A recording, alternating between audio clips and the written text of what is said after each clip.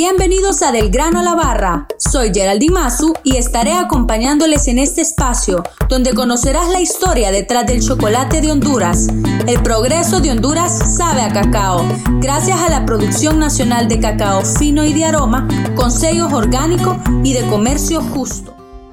En el marco del proyecto Cacao Lancho, que es financiado por la Unión Europea y ejecutado por el consorcio integrado por Ricolto, Chocolate Salva y Helvetas, promovemos los negocios inclusivos desde el componente empresarial, donde la empresa Chocolate Salva ha desarrollado una relación de negocios inclusivos con las organizaciones de productores de cacao, que inició con la Prosacao en el departamento de Olancho.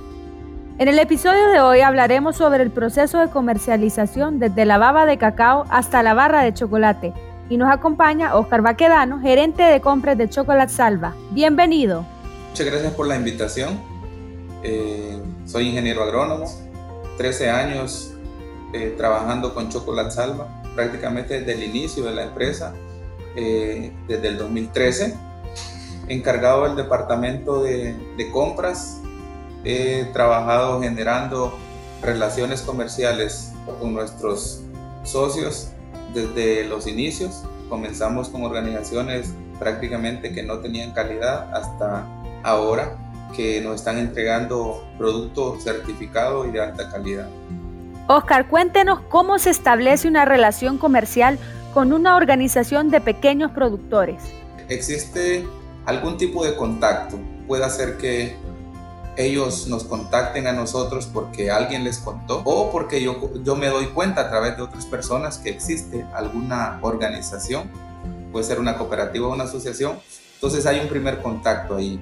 Luego de que se da ese primer contacto, se concerta una reunión en donde nosotros visitamos el grupo, les exponemos la empresa y cuál es nuestra forma de trabajar y comenzamos a ver qué es lo que procede. Si ellos ya tienen producto, generalmente lo que hacemos es que vemos la calidad del producto que se tiene y a partir de ahí se establece la ruta de trabajo. Una vez que nos hemos puesto de acuerdo en esas situaciones específicas del negocio, firmamos un contrato donde se establecen precios y volúmenes y a partir de ese momento inicia esa relación comercial que se fortalece con el paso del tiempo. Así es, y Chocolate Salva compra el cacao de 3 organizaciones formalizadas de pequeños productores en Honduras.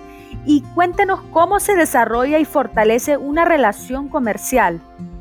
Bueno, luego de que se firman los contratos, entonces ya comienzan las visitas formales a la organización y ahí uno lo que pretende es ver cómo se van desenvolviendo, digamos, cuál es el comportamiento que tienen en función del producto, cómo trabajan el producto, cuál es la relación con sus productores, cómo funcionan las juntas directivas, cuáles son las fortalezas que ellos tienen, cuáles son las áreas en las que uno debería apoyarles, cuáles son las perspectivas de futuro, para de esa manera uno formarse una idea de cómo puede apoyarles. También cuando se hace el proceso de transformación del cacao desde la baba hasta el cacao seco, se requieren conocimientos. Nosotros apoyamos a las organizaciones capacitándolas, dándoles las herramientas para que puedan sacar un producto de alta calidad. También generando confianza en todo el proceso. Eso significa de que para nosotros es importante que la organización esté convencida de que el producto que nos enviaron corresponde a la calidad que se les evaluó. Porque si una organización no está convencida, no tiene confianza, esa es una relación que no crece. No queremos clientes que estén pensando que Chocolate Salva les está robando la calidad, porque en realidad eso no funciona para nosotros. Entonces hay que generar confianza a través de un proceso transparente. Eso puede ser de que en cada entrega de cacao ellos participen en el proceso de evaluación y eso ayuda a que ellos conozcan cómo el producto es evaluado, pero también cómo surgió la calidad, o sea, qué resultó de todo el proceso. Y luego de que el producto es evaluado, se se les da un reporte de la calidad y se les retroalimenta.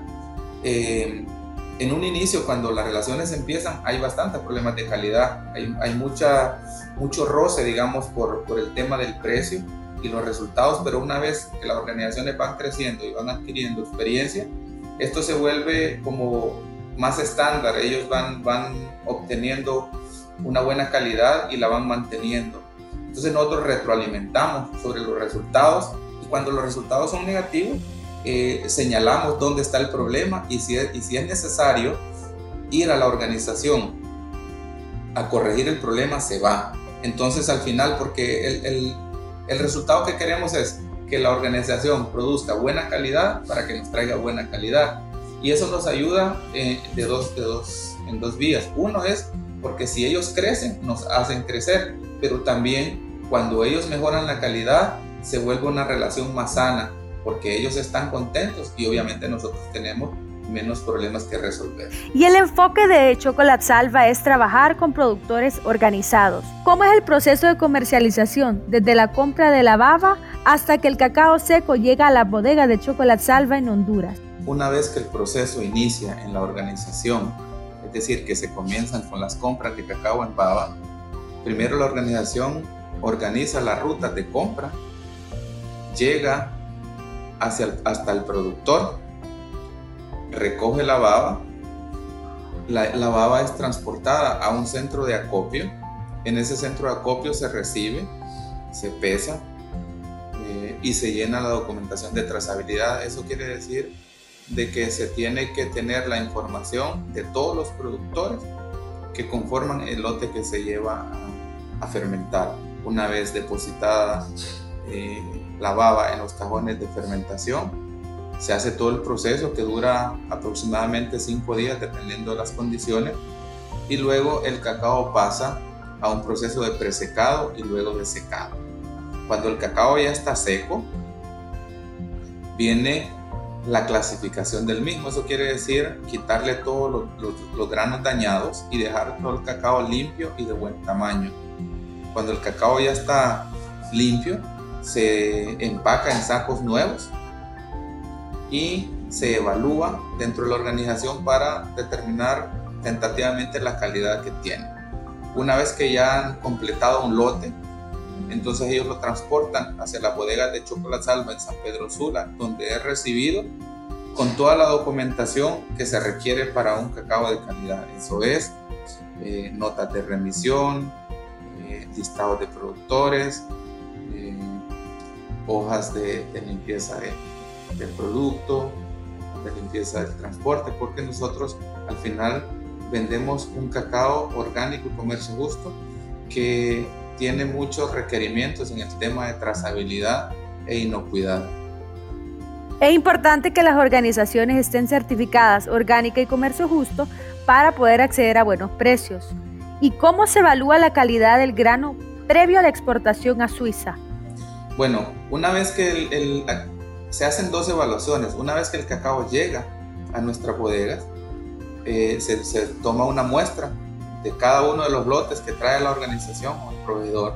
En ese muestreo se va a evaluar la parte física y la parte sensorial. Se hace una prueba de corte para ver cómo está la fermentación y si hay presencia de mohos o algún otro defecto. Pero también en la prueba sensorial es donde se determina el sabor de ese cacao. A veces puede ser que físicamente un cacao es aprobado, pasa la evaluación o pasa el estándar, pero cuando se hace la evaluación sensorial no pasa, y eso es porque a lo mejor tiene una contaminación extra. Puede ser humo o puede ser que el cacao fue almacenado con otros productos como combustibles o algún químico, y entonces el cacao absorbe todos esos sabores, entonces no pasaría. O también físicamente puede estar bien, pero cuando uno hace la prueba sensorial, se le siente sabores como a mucha humedad, como a problemas de almacenamiento. Entonces ahí es cuando el cacao no pasa. Pero esa es la primera evaluación que se hace. Cuando el cacao ya se dio una evaluación final, el cacao es almacenado y se espera completar un lote completo para ser exportado. Entonces, antes de la exportación, uno muestrea todos los lotes que piensa exportar y se envía una muestra a Suiza. En esa muestra ellos van a evaluar la calidad. Puede ser que si Chocolate Salva en Honduras no fue lo suficientemente estricto para evaluar la calidad, puede ser que una muestra en Suiza no pase el estándar de calidad y sea rechazada. En ese caso, lo que se hace es segregar todos los lotes y empezar a ver lotes por específico y determinar cuál de esos lotes es el que está afectando la calidad. Entonces, cuando ya eso se identificó, se saca ese lote y se vuelve a enviar una segunda muestra a Suiza esperando que sea aprobada. Una vez que la muestra ha sido enviada a Suiza, ellos determinan la calidad y si la calidad es aprobada, entonces ellos notifican y entonces se procede a la preparación de ese contenedor. Así es, y las certificaciones son indispensables para competir en los mercados internacionales. ¿Y cómo llega el cacao desde las bodegas de Chocolate Salva en Honduras hasta Suiza? Bueno, una vez que desde Suiza nos dan el ok de una muestra, o sea que una muestra ya pasó la calidad, entonces se procede a todo el marcaje de los sacos. O sea, cada lote tiene un código específico. Nosotros necesitamos mantener información de trazabilidad en toda la cadena, desde que compramos el cacao hasta que lo exportamos. Entonces se empieza a hacer todo el marcaje de sacos, se reempaca el producto.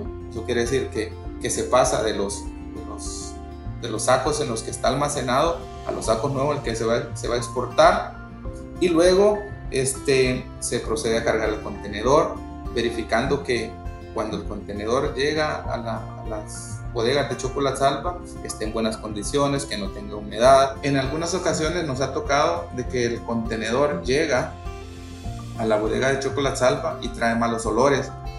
Entonces eso puede ser de pintura o de algún químico. Entonces ese contenedor hay que rechazarlo y la naviera tiene que enviar otro contenedor, porque si no el cacao se contamina. Podemos recibir buena calidad, pero si no nos aseguramos que sea transportado de la manera adecuada, se puede echar a perder el producto. Entonces, una vez que el contenedor llega, se carga, se sella completamente y se envía a puerto. Después de 3 semanas, el cacao llega a Holanda en barco y desde Holanda es transportado por agua hasta Suiza, y una vez que está en el puerto, en el río Rin, el cacao se carga en tren y llega hasta las bodegas de Chocolate Salva. Hay 2 cosas importantes que determinan el precio del cacao. La primera es la calidad y lo segundo es las certificaciones. Hay que recordar que Honduras es un país que produce poco cacao, o sea, no podemos competir en el mercado internacional con volumen. Entonces la única forma que tenemos de hacerlo es a través de alta calidad y certificaciones. Entonces, en el caso de Chocolate Salva, tenemos precios muy diferenciados para cacao orgánico que para cacao convencional. También tenemos precios muy diferenciados entre granos de calidad A, de granos que no cumplen ese estándar. Hay un diferencial altísimo. Actualmente estamos pagando $4,240 la tonelada de cacao orgánico y comercio justo. Eso es un diferencial bastante importante de acuerdo a los precios de la bolsa, y también es un precio muy diferente del cacao convencional. El cacao convencional en este momento se está pagando a $3,000, pero es probable que baje porque los clientes extranjeros no están dispuestos a pagar altos precios por cacaos que no están certificados.